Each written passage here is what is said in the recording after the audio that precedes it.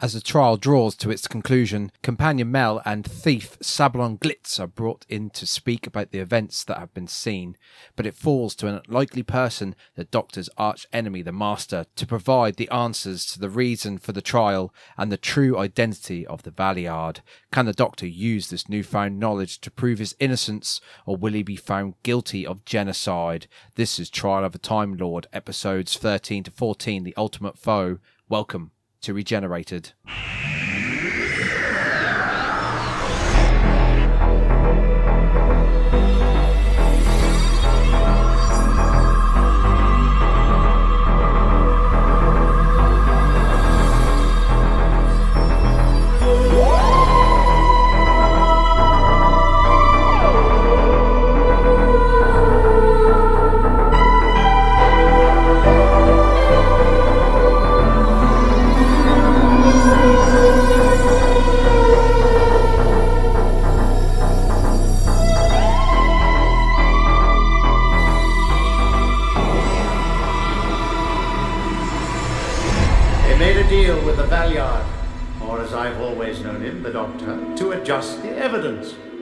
In return for which, he was promised the remainder of the Doctor's regenerations. This is clear. Just a minute!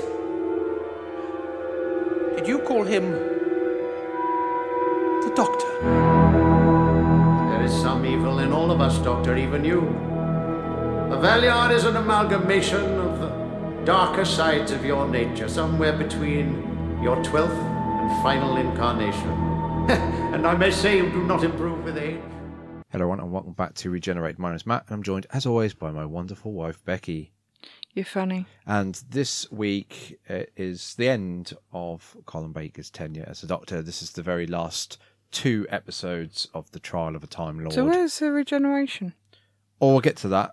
We'll get to that when we're talking through this this last couple of episodes. There is a reason. Oh yeah, didn't they scrap his regeneration or something? I can't really.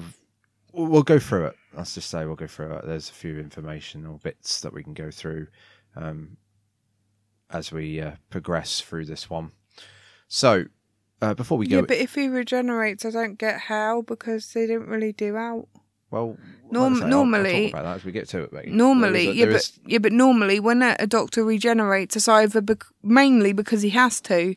Like when they basically changed him from Patrick Troughton to John Pertwee, or basically when he's practically near enough died and, you know. So in this episode, we'll go through the last... It just don't make no sense to me. We'll go through the last 2 parts. We'll round up Colin Baker's tenure as a Doctor as well. And also we'll talk about that regeneration as well.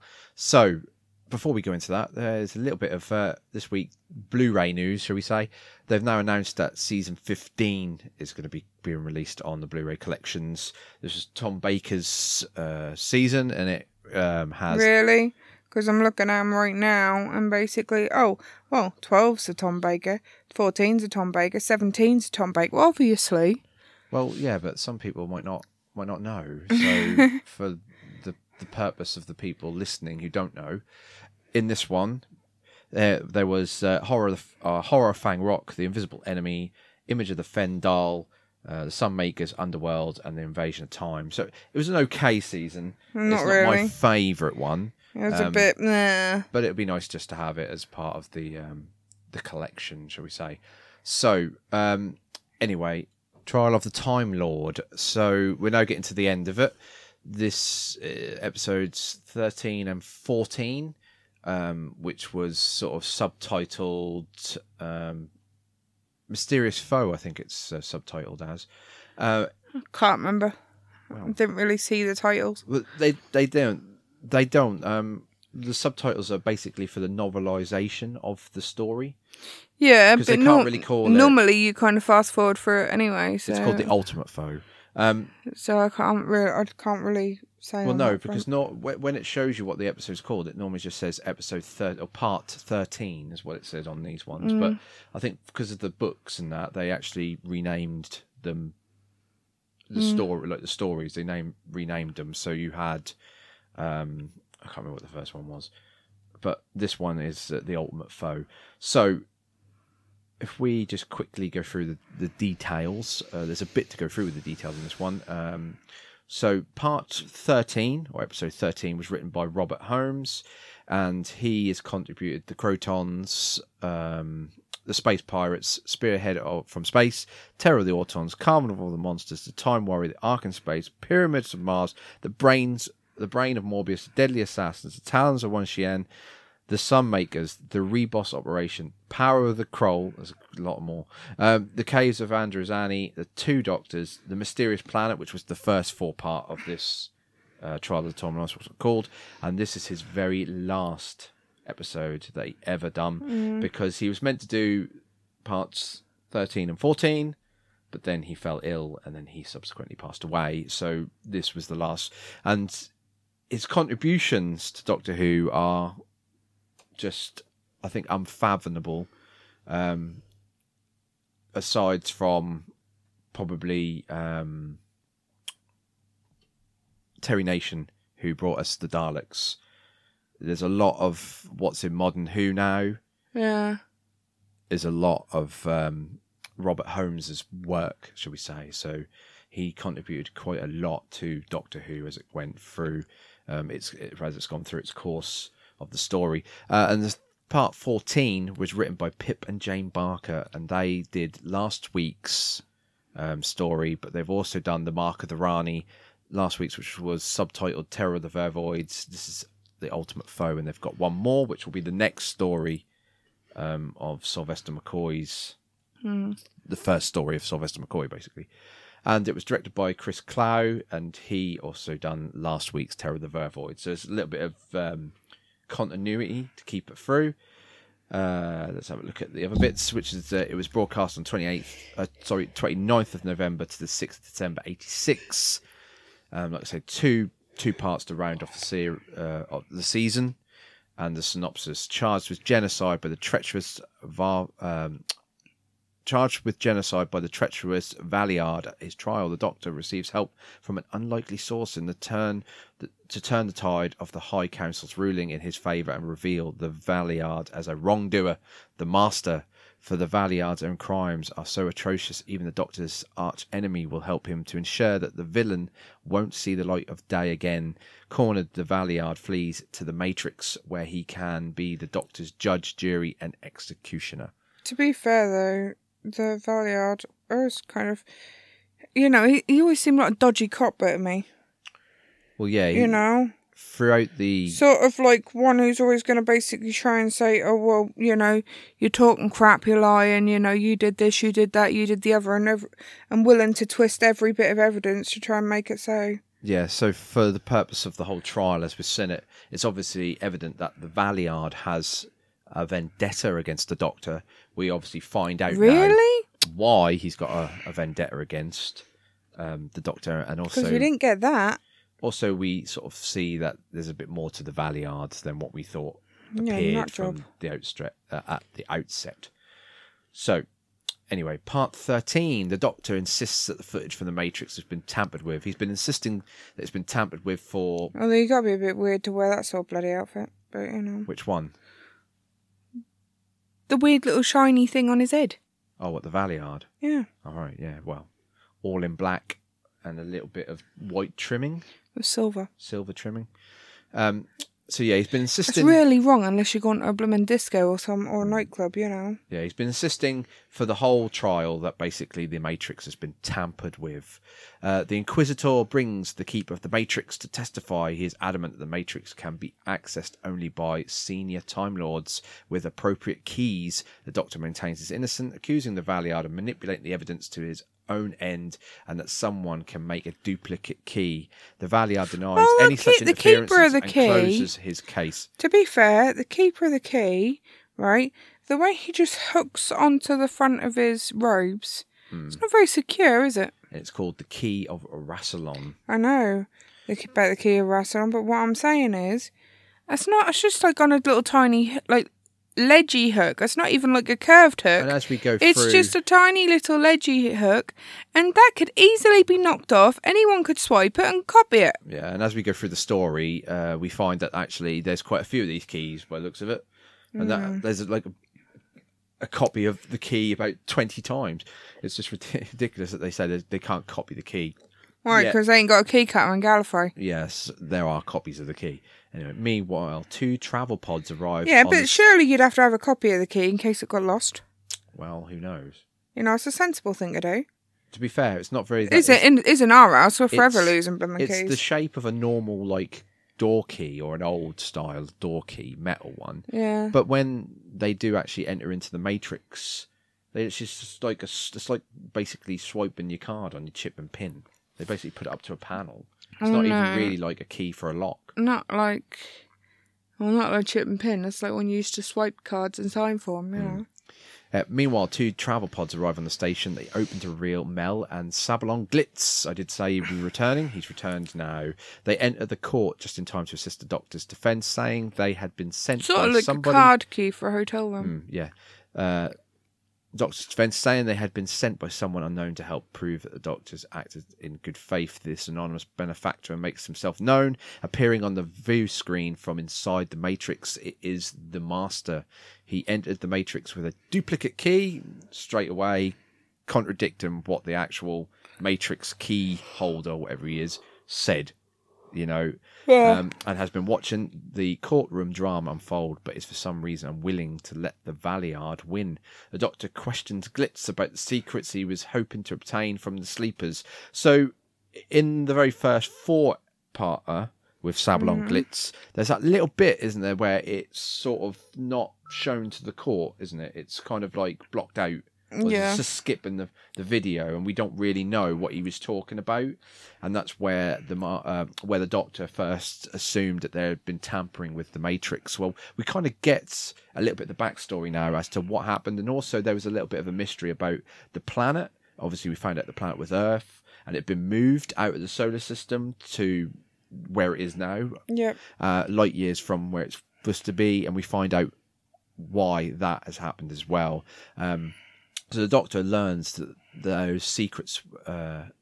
He learns those secrets were stolen from the Matrix. In retaliation, the Gallifreyan High Council moved Earth to hide the theft and to prevent a rescue. The Doctor was outraged at the corruption of his own people, realising that he had been framed to prevent the truth from emerging. So, I think, if I can remember right, because it is a bit of a complex backstory, I found, is that basically Sabalon Glitz, he's kind of like a thief, isn't he? He's out for what he can get. He's out for gold. Oh, yeah. And Anything information he that can make a profit on. Yeah, but he can make a profit on. And isn't it that they got into the Matrix, they were able to steal some Gallifreyan secrets to advance Earth or whatever.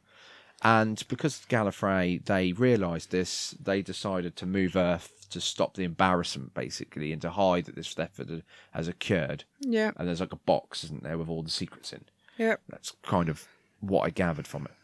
Anyway, so the Master adds that the Valiard is an amalgamation of the Doctor's darker impulses from the future, falling somewhere between his 12th and his final incarnation. So that's an interesting first. That's the first. So out of Peter Capaldi. Technically, yes. So, yeah, and nothing... So they're trying to say Jodie Whittaker was evil. Well, no. It's a bit like the War Doctor. Yeah. John Hurt's character. It sort of slipped between the 8th and the 9th, didn't it? It kind of was like it's kind of like a Doctor. 8.5. But yeah, it's kind of not recognised in his regenerations. It's a bit like the Valiard. He's kind of like the darker side of the Doctor, from what I can guess. Although we never got... Yeah, but the thing is, I thought that they restarted his regenerations after the whole thing with Matt at the end of Matt Smith's run. Wow. Because I thought, because of the whole aging thing, and, it was like they refused to let him regenerate, and then all of a sudden they kick-started him again. So in English, instead of getting basically another couple out of it, he ended up getting a whole bunch out of it again. Complex. It's just complex. And we will get there eventually when we get onto the new Who and try to sift through it.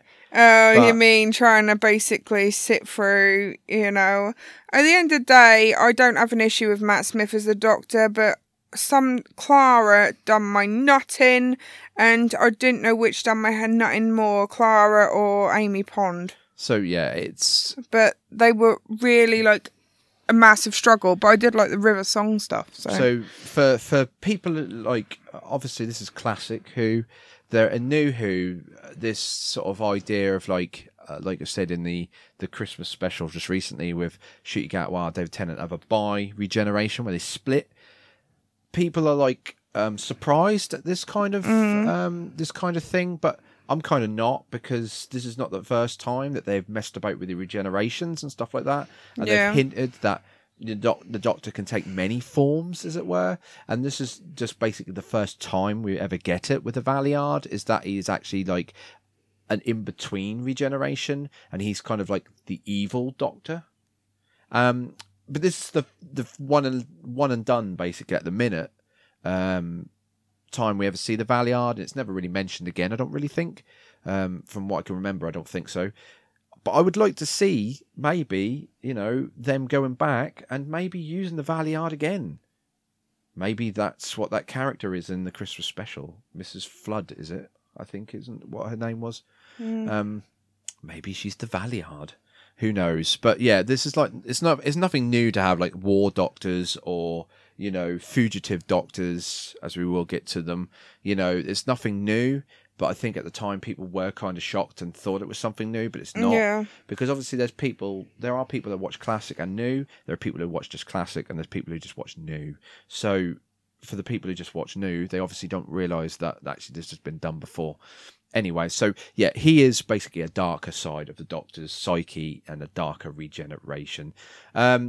The High Council offered him the Doctor's remaining regenerations if he could convict the Doctor. The Inquisitor insists the trial consider all the evidence, but the Valiard flees the court through a door in the Matrix. The Doctor and Glitz follow through the door, finding themselves in a recreation of Victorian London created by the Valiard. The Doctor is attacked by a hand from a rain barrel, but Glitz saves him and hands him a note from the Master, which leads them to the Fantasy Factory.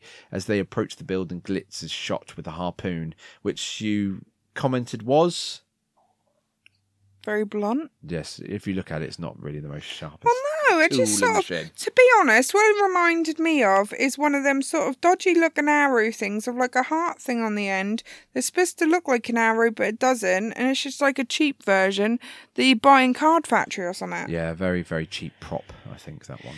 And it was, it didn't look it looked more plasticky than anything else. In the courtyard, the Master explains that the evidence presented throughout the trial was correct, but with small errors designed to convict the Doctor. These included the death of Perry Brown, who actually survived to be Karnos's Queen. He admitted that the Valiard would make an even more powerful enemy than the Doctor, but this way he could be rid of them both. He also insists that the High Council answers for what they have done and has allowed the people of Gallifrey to witness the court proceedings. So, sneaky Master there. Perry Brown, Becky, she didn't die in the end. Oh dear. Nope, she became his queen. So it was obviously manipulated. They're saying that this version of the events was manipulated to try and prosecute the Doctor. So by saying that she died, basically shows that that her death was a result of the Doctor, basically, and his interference and all that sort of stuff, and he didn't really help to save her life, as it were. So, yep, she's not dead. She's living as a queen, probably with really bad hearing. And she's probably like partially deaf by now, because I don't know, maybe she done what my granddad used to do and bought a hearing aid and switch it off every time he talks. That's what my granddad used to do with my nanny. Brian Blessed, very loud. My granddad used to have this thing that he used to blame it on his Alzheimer's all the time, and he used to basically conveniently leave his hearing aid upstairs and not put it in. Or he'd put it in and not turn it on every time my nanny was around, because he'd get sick and tired of being moaned at. Glitz, genius, to be fair, Glitz, but saved by his Mark 7 Pasadonian life preserver. We'll just call it a bulletproof vest for ease. Accompanies the Doctor to the Fantasy Factory, where they encounter extremely... Well, it's more of a stab-proof vest than They encounter extremely officious bureaucrat named Mr. Popplewick, who was played by... Becky? I don't know, it's bugging me. It was played by Jeffrey Hughes, and he was in a couple of things that we've seen. I don't know, because I'm Appeared in a going couple up of things. kicking myself when I know, though. Well, the first thing he was in was, if people have watched it, British BBC sitcom Keeping Up Appearances. He played, what was her name? Her Hyacinth Bouquet's brother-in-law, wasn't it? Oh, yeah, the one who always wears the bloomin' dodgy vest with something down at all time. Was it like Otto? I think so, something like that. And also he was in, I don't know if it's broadcast. He had longer hair. I don't know if it's broadcast worldwide, but I would think it is. It was the royal family. He played Twiggy, which was one of the family friends of the royals. Before letting them proceed further, Popple-Wick asks the Doctor to sign a document that promises his future incarnations to the Valiard should he vanquish the Doctor. The High Council being less than trustworthy and likely to keep their promises. As the Doctor steps through the next door, he finds himself alone on the beach where the Valiard's voice taunts him and hands emerge from the sand to pull him beneath the surface and in like quicksand, basically. And that's the end of part 13. So part 14, like I said, was supposed to be written by Robert Holmes, but unfortunately he passed away. So the ending got changed. I would be interested to know what the actual original ending would have been, because the ending's okay, and that's all I can say. The ending's okay. Part 14, Glitz arrives as the Doctor is dragged under, only grabbing the orange spats around each of his shoes. They're kind of like, I don't know what they call. Glitz calls them his boot protectors, but they're kind of like they buttoned, like sort of covers for his shoes. Kind of like old-fashioned type covers. Anyway, he is amazed to see the Doctor rise out of the sand unharmed after making a bad pun. When the Doctor comes out, it's obvious that they reversed it. So it was obviously Colin Baker going into the sand, and then they reversed it to come back, because he had to say the words backwards by the looks of it, because if you look at his mouth, he's trying to say them forwards. It's kind of like, if anyone's ever seen the episode of Red Dwarf Backwards, where they had to do everything backwards, and they had to learn some phrases backwards and then say them backwards. So when they reversed it forward, it would say the same thing. It was a bit like this. The Doctor explains that the Matrix is unreal and that, well, with enough effort, he can deny the Valiard's traps. The Valiard appears, taunting the Doctor, explains that he has to destroy the Doctor's good side to be free of all his positive traits. A cloud of nerve gas advances towards them, forcing the Doctor and Glitz to take refuge in a nearby beach hut that turns out to be the Master's TARDIS. Nice interior. I actually quite like the Master's black TARDIS. It's a different look. What I don't get, right, is to the house Doctors. thing Mhm. was there in the middle of, like, weirdness, Yeah, right? in the beach. Yes, Yeah. at the beach. But the weird thing I don't get is when they went to, like, the street bit in front of the Fun Factory, whatever it was, which, come on, how much more Beetlejuice can you get, right? Then, why is it a bloomin' like statue that looks like it belongs in a graveyard? Well, I don't know, but as we know, It's like really, really odd. the Master's TARDIS has the chameleon circuit, which actually Yeah, works. We know not that, a very good but chameleon circuit. It doesn't if really you fit put in. I get what you're saying. It doesn't really fit a into the street. blimmin' big, like, gothic statue in the middle of the street. To be fair, What would have been ideal is why not do it as like a barrel or something like that? Because the Doctor got pulled into that barrel of water. Why not do it as a barrel? Probably would have Why been, not do it as a wagon? probably would have Or, been you know, more obvious to actually have been the blue police box. I don't know when they put the blue police boxes on London streets or wherever they were. not around that time Or period. Victorian. Not around then, no. Anyway, the Master. Because no, that was when the bobbies used to walk round with a whistle. Phones weren't invented in Victorian times, not massively. You know, I think you're thinking about a lot later, sort of more of, you know, Maybe the 50s. Edward, you maybe know. 50s, 60s. Well, wouldn't say that. It's probably more like, you know, late 20s, early 30s. When the first people sort of had telephones, because surely it was after the war. Yeah, maybe. But it was more of around the Industrial Revolution and stuff, which was after Queen Victoria. Yeah. So, to be fair, you know, to me, that looked like the whole bring out your dead sort of thing around that time, to be fair. Or early Victorian periods. The Master explains the Valiard has to be stopped because he has none of the Doctor's morality, making him Maybe they even just more made being than police himself. boxes so they didn't have to keep blowing a whistle every time they were walking around. Maybe, which vexes the Master. Lying that he wishes to help the While Doctor, Bobby's walking the around. Master tricks the Doctor into believing that he and Glitz are retrieving the TCE from elsewhere in the TARDIS, but activates a function on his console that puts the Doctor into a cartonic state while Glitz and he hides in the corridor.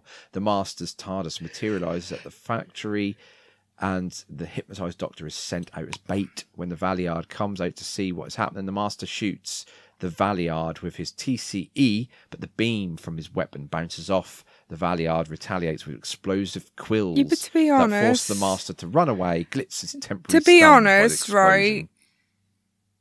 it's like the Valiard is supposed to be like the Doctor later on or whatever, right? Yes. So then surely he'd know about how predictable the Master is. So he'd Maybe. know he'd try and shoot him or something. Maybe, yes. There was something, what I would say, like... Because he's done it before. There was something that I had a question in my mind about when I was watching it, which was when Mel and Glitz actually appear in the courtroom when they get summoned. Obviously, the Doctor hasn't met Mel yet because he got plucked out of space and time with Perry when he was with Perry, and he's been in the trial ever since that. And then he's gone into the future to look at his future adventures, shall we say? Yeah, but then and maybe they. encountered Mel. Yeah, but then maybe the Master did the same thing with Mel. Now, I haven't researched this, but I'm guessing. Because the Master was the one who brought Mel and that guy as a witness. So at the end of the day, maybe he'd done the same thing to help him out. And obviously, from Mel's point of view, she knows the Doctor. So she acts as if she knows the Doctor. The Doctor actually acts as if he knows her. So, yeah, it's quite interesting. It's quite an interesting dynamic if you think about it. I'm guessing, I haven't researched this, but the Big Finish audio stories that they do, I'm guessing there's one where he meets Mel. Because we never get to see that. We never get to see him meet Mel on TV, so I'm guessing they did it in the Big Finish audios. Anyway, Mel arrives in the Matrix to help the Doctor. They return to the station to finish clearing his name. Mel gives evidence regarding the Vervoids, but it is not enough to prevent the Inquisitor from delivering a verdict of guilty on the charge of genocide. The Doctor accepts his death sentence with surprising calm. This is not the real courtroom, but another Matrix fantasy on the real station. Mel and the Inquisitor watch impotently, I think is the word, as the Doctor is taken to what he believes to be his execution. Mel, unwilling to sit by, meekly steals the Keeper's key to enter the Matrix. So again, if Mel, a simple companion, can nick the key and get into the Matrix, then anyone else can. Anyway, she goes in. She reaches the Doctor in time to save him, but he is well aware of the situation because the fake Mel and had mentioned events she had not witnessed yet. The Doctor was hoping to encounter the Valiard, so they head for the fantasy factory. The Master, back in the TARDIS, tries to hypnotise Glitz into helping him, but has to resort to bribery when the hypnosis fails. This is quite a funny little moment. He gets this little pendulum thing out, tries to hypnotise Glitz, and basically it doesn't really work. And he says about, "Do you feel sleepy?" And he says, "No, not really." And it's quite a funny little moment. This proves just as effective. To be fair, that'd be, really quite hilarious. Because that's the sort of thing that would happen to me if someone tried to hypnotise me. Because to be fair, it's like, yeah, come off it. So yeah, basically bribery, when it fails, this is what proves just as effective. Basically, he produces a trunk with loads of gold in it. Glitz finds the Matrix tapes containing the secrets in Popplewick's office, while the Doctor locates the list of courtroom judges written in his own handwriting. Glitz forces Popplewick at gunpoint to take them to the proprietor, J.J. Chambers. J.J. Chambers is basically the proprietor of the Fun Factory, who actually turns out to be the Valiard, but is willing to trade the Doctor for the Matrix secrets, which he then gives to the Master. The Doctor exposes Popplewick as a Valiard in disguise, since his melodramatic nature was too obvious. He finds a laser aimed through the view screen into the courtroom to kill all the judges on the list. As a last resort, the Master reveals to the court that the High Council has been disposed by a revolt on Gallifrey, and he intends to rule in their place.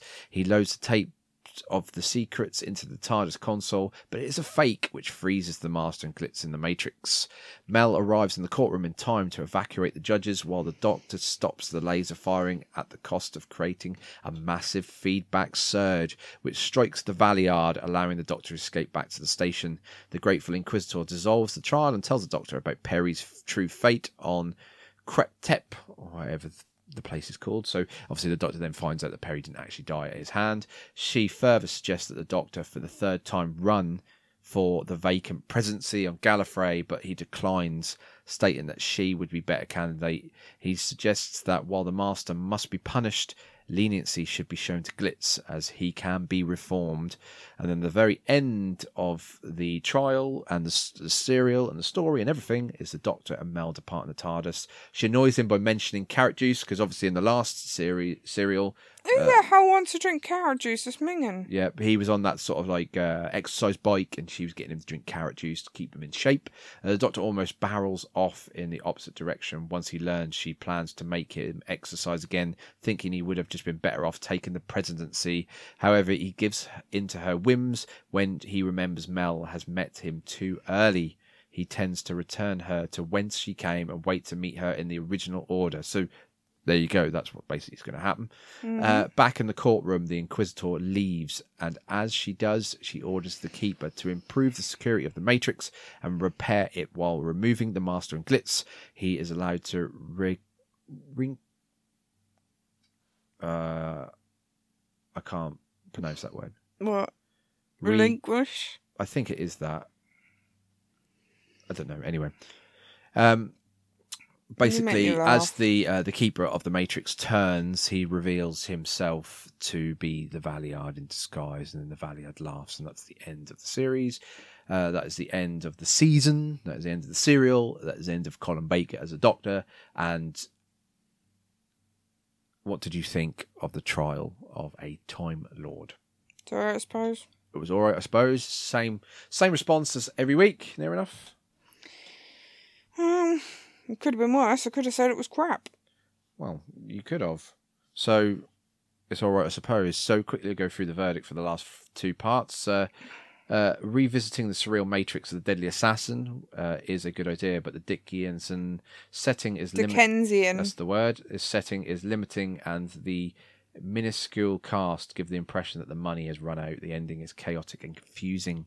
A 4 out of 10. Yeah, just a smidge.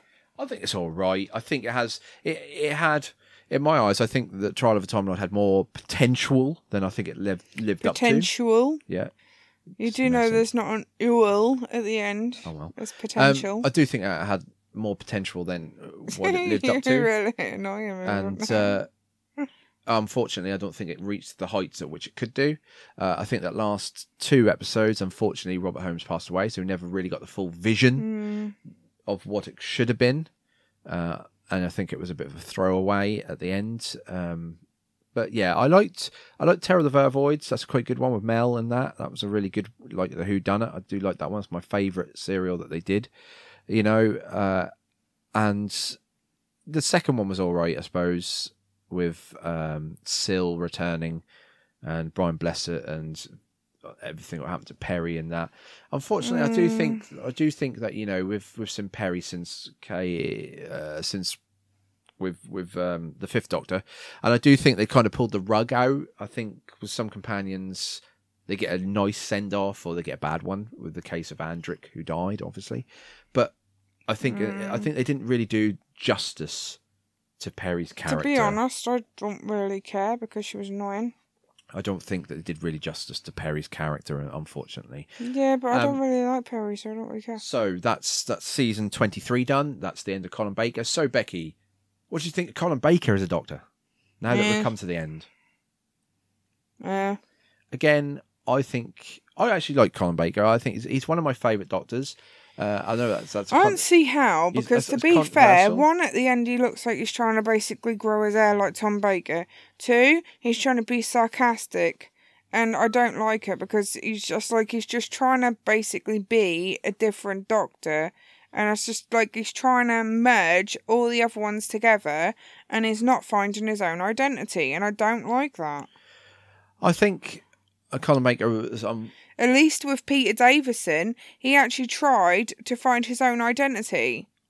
I like Colin Baker. He is one of my favourites. And obviously that's a controversial subject because his tenure as the Doctor was quite short. And I think that Colin Baker is kind of, unfortunately, a little bit of a victim. I will say that a little bit because of the way it ended, which we'll go through in a minute. And I think he was just then, in this trial of the Time Lord, he was just then finding his feet as a Doctor. We finally had... I think he'd finally clicked as a Doctor. And just as he'd finally clicked, that was it. It was over. So we'll quickly go through the stories as always. So we got the Twin Dilemma, which was a weird way of introducing the Doctor, I suppose, at the very end of the season. You had Peter Davison, Doctor regenerate in the case of Androzani. Then we had the Twin Dilemma, and then that was it. We had a break then, obviously, for the next season. We didn't obviously have a break. We had a week's break, but back then they had like months break. So here's a new Doctor, break. You can't really find your feet, and unfortunately, he, again, was a victim there of not being able to get settled in like with the full season straight away. So it's kind of like act as a Doctor, and then you go away and do other bits, and then come back. But anyway. So then we had 22, which obviously he only had done 2 seasons, but obviously 22 is my favourite because he fought basically a bit like the Tom Baker in a way, Tom Baker's first season. Yeah. And we had Attack of the Cybermen, we had Vengeance on Varos, which I personally believe is the best Colin Baker story they did. We had the Mark of the Rani, the 2 Doctors when he actually encountered Peter Troughton's Doctor again. We had Time Lash, which again is controversial because people don't like that one, but I actually quite like it. And then we rounded off with Revelation of the Daleks, and then we went straight into 23, which was Trial of a Time Lord, which was obviously a season-long story arc, and then we ended. So, what happened to Colin Baker? What actually happened? So, unfortunately, Colin Baker was fired from the role of the Doctor by the BBC. See, even they didn't like him. I think what had happened was that the controller, I don't know what they call him, but the head of the BBC basically didn't like the route at which Doctor Who'd gone.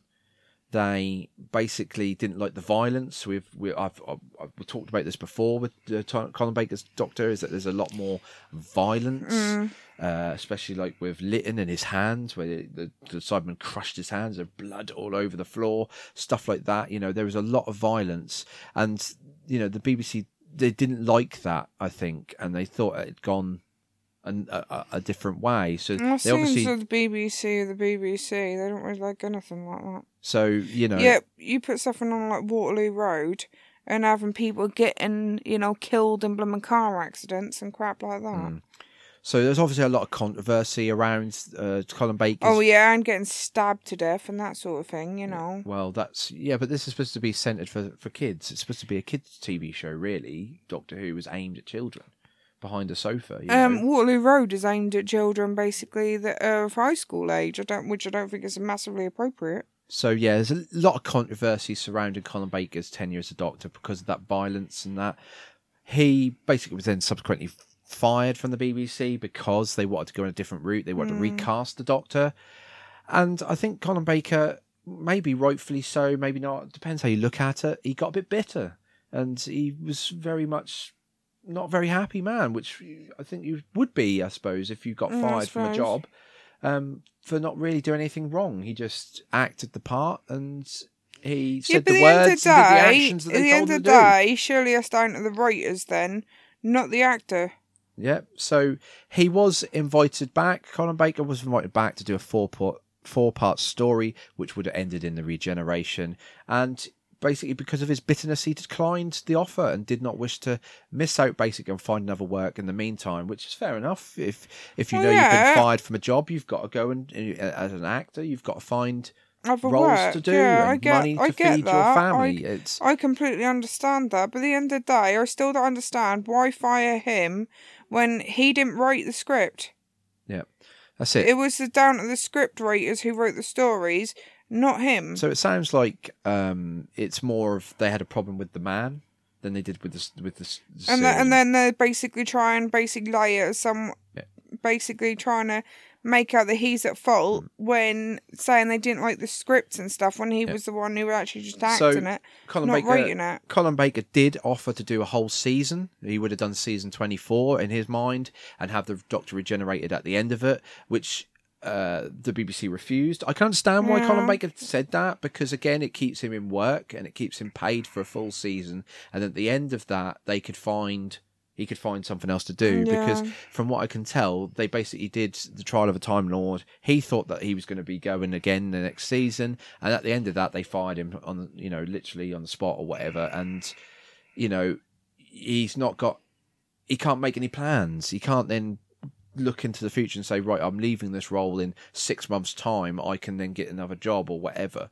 So I can understand that. So that, the serial was intended to be the finale, with a consequently rewritten as Sylvester McCoy's debut story, which is Time and the Rani, which is the next one.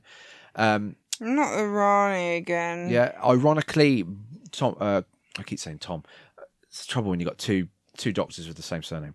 Ironically, Colin Baker recorded a final 4-part audio story almost 29 years later in 2015 with the Big Finish Productions, after being approached and asked to do so in the anthology The Sixth Doctor, The Last Adventure.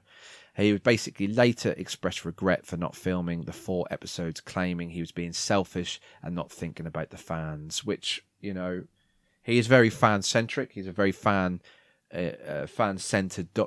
actor and doctor. He understands, like a lot of the actors that played Doctor, about the big massive fan base.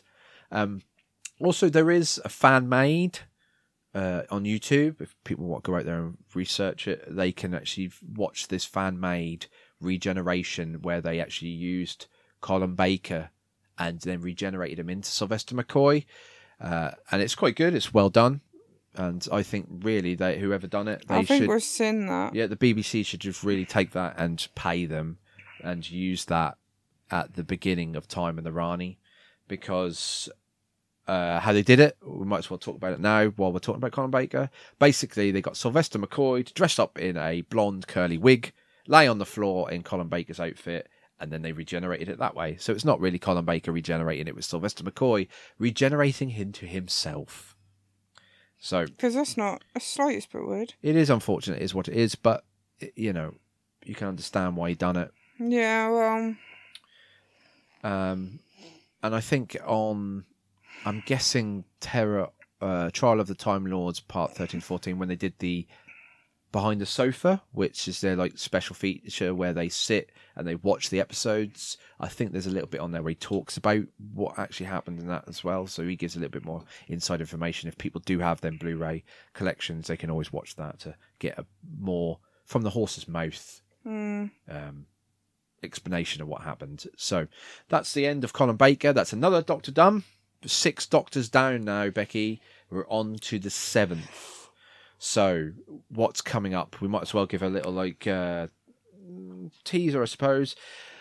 Not Sylvester McCoy, obviously. Sylvester McCoy, yes, it's now coming. Unfortunately, unbiased opinion. We go into these unbiased. You either love them or hate them, but I will say that Sylvester McCoy is unfortunately my least favourite Doctor in the classic Who era. I just don't know what it is. Just something about it that I just don't know. He doesn't click for me. He's not my favourite. But again, it's part of the watch through, so we watch through it, and I will give my opinions. I had that feeling with Peter Davison, but it weren't the fact of Peter Davison's acting. It was the fact of the writing. So we'll see. We'll see what happens. I may look at it more objectively because of the podcast and because of doing these episodes. I may look at it with fresh eyes and actually might find out that actually I quite liked him. Anyway, so season 24. Can you imagine that? 24 seasons now of Doctor Who. We start off with Time and the Rani. Then it goes into Paradise Towers. If I remember right, that one is actually quite good. We have Delta and the Bannermen and Dragonfire. So we only got 4 serials. So it's again, it's quick turnover. It's going to be a quick turnover of the Doctor. And I tell you, before long, we're going to be watching that movie, and we're going to be on to Christopher Eccleston. That's good. So normally at this point in time, we'd have also a little break. If you're watching, if you're watching, you could watch them, but you'd be staring at a blank wall. Listening, if you're listening to these in order, then, we would normally have a break. There'd normally be a week's break after the end of the season, especially after a Doctor. But because we've only just had Christmas and New Year, and we had quite a few weeks, we're going to go straight into the next one. I think we'll just pile off the next 4 episodes of Sylvester McCoy, and then have a break. So for the next 4 weeks, so basically a month, Yeah. and then it'll be done. The first season will be done. That's just ridiculous how quick they are. Again, the partage, the episodes, a little bit sporadic as well. So they must commission the seasons on number of episodes. That's the way I guess they must have done it. So the first one is a 4-parter, and I'm guessing they're 25 minutes again. Then the next one was a 4-parter. Then Delta and the Bannerman was a 3-parter, and then Dragonfire was 3-parter.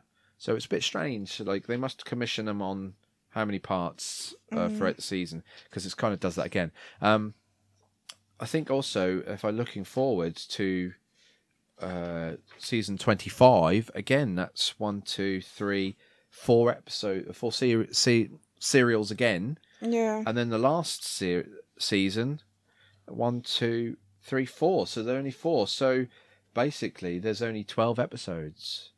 No, 12 serials. Fun then. 4, 4, and 4. 4, 8, 12. Yeah, I am right. So it's only 12. So 12 podcast episodes. Sylvester McCoy, we're waving bye to. It's a big moment, to be honest, because we're now coming to the end of Classic Who, and we've been doing Classic Who for so long now, 4 years? Yeah. And we're now got to the end of it, and it's now going to transition into classics, which again will be quite quick as well, because they only did like 10 episodes. And the podcast, I should think the podcast, we'll have to see how it goes, because obviously 1 episode, unless it's like a double parter per episode of podcasts. So I don't know how long these episodes are going to be to. Anyway, I'm waffling about the future. And we'll have to see what happens. So thank you all for listening to season 23 of Doctor Who. Listening to us go through Colin Baker's tenure, and thank you all for your continued support of the podcast. We really appreciate it. So, like I said, next week we're continuing with Sylvester McCoy and Time and the Rani. Like I said, the Rani returns, and we get the new Doctor. So, I think we'll leave it there, and I'll say goodbye, and say goodbye, Becky. Bye-bye. Bye-bye.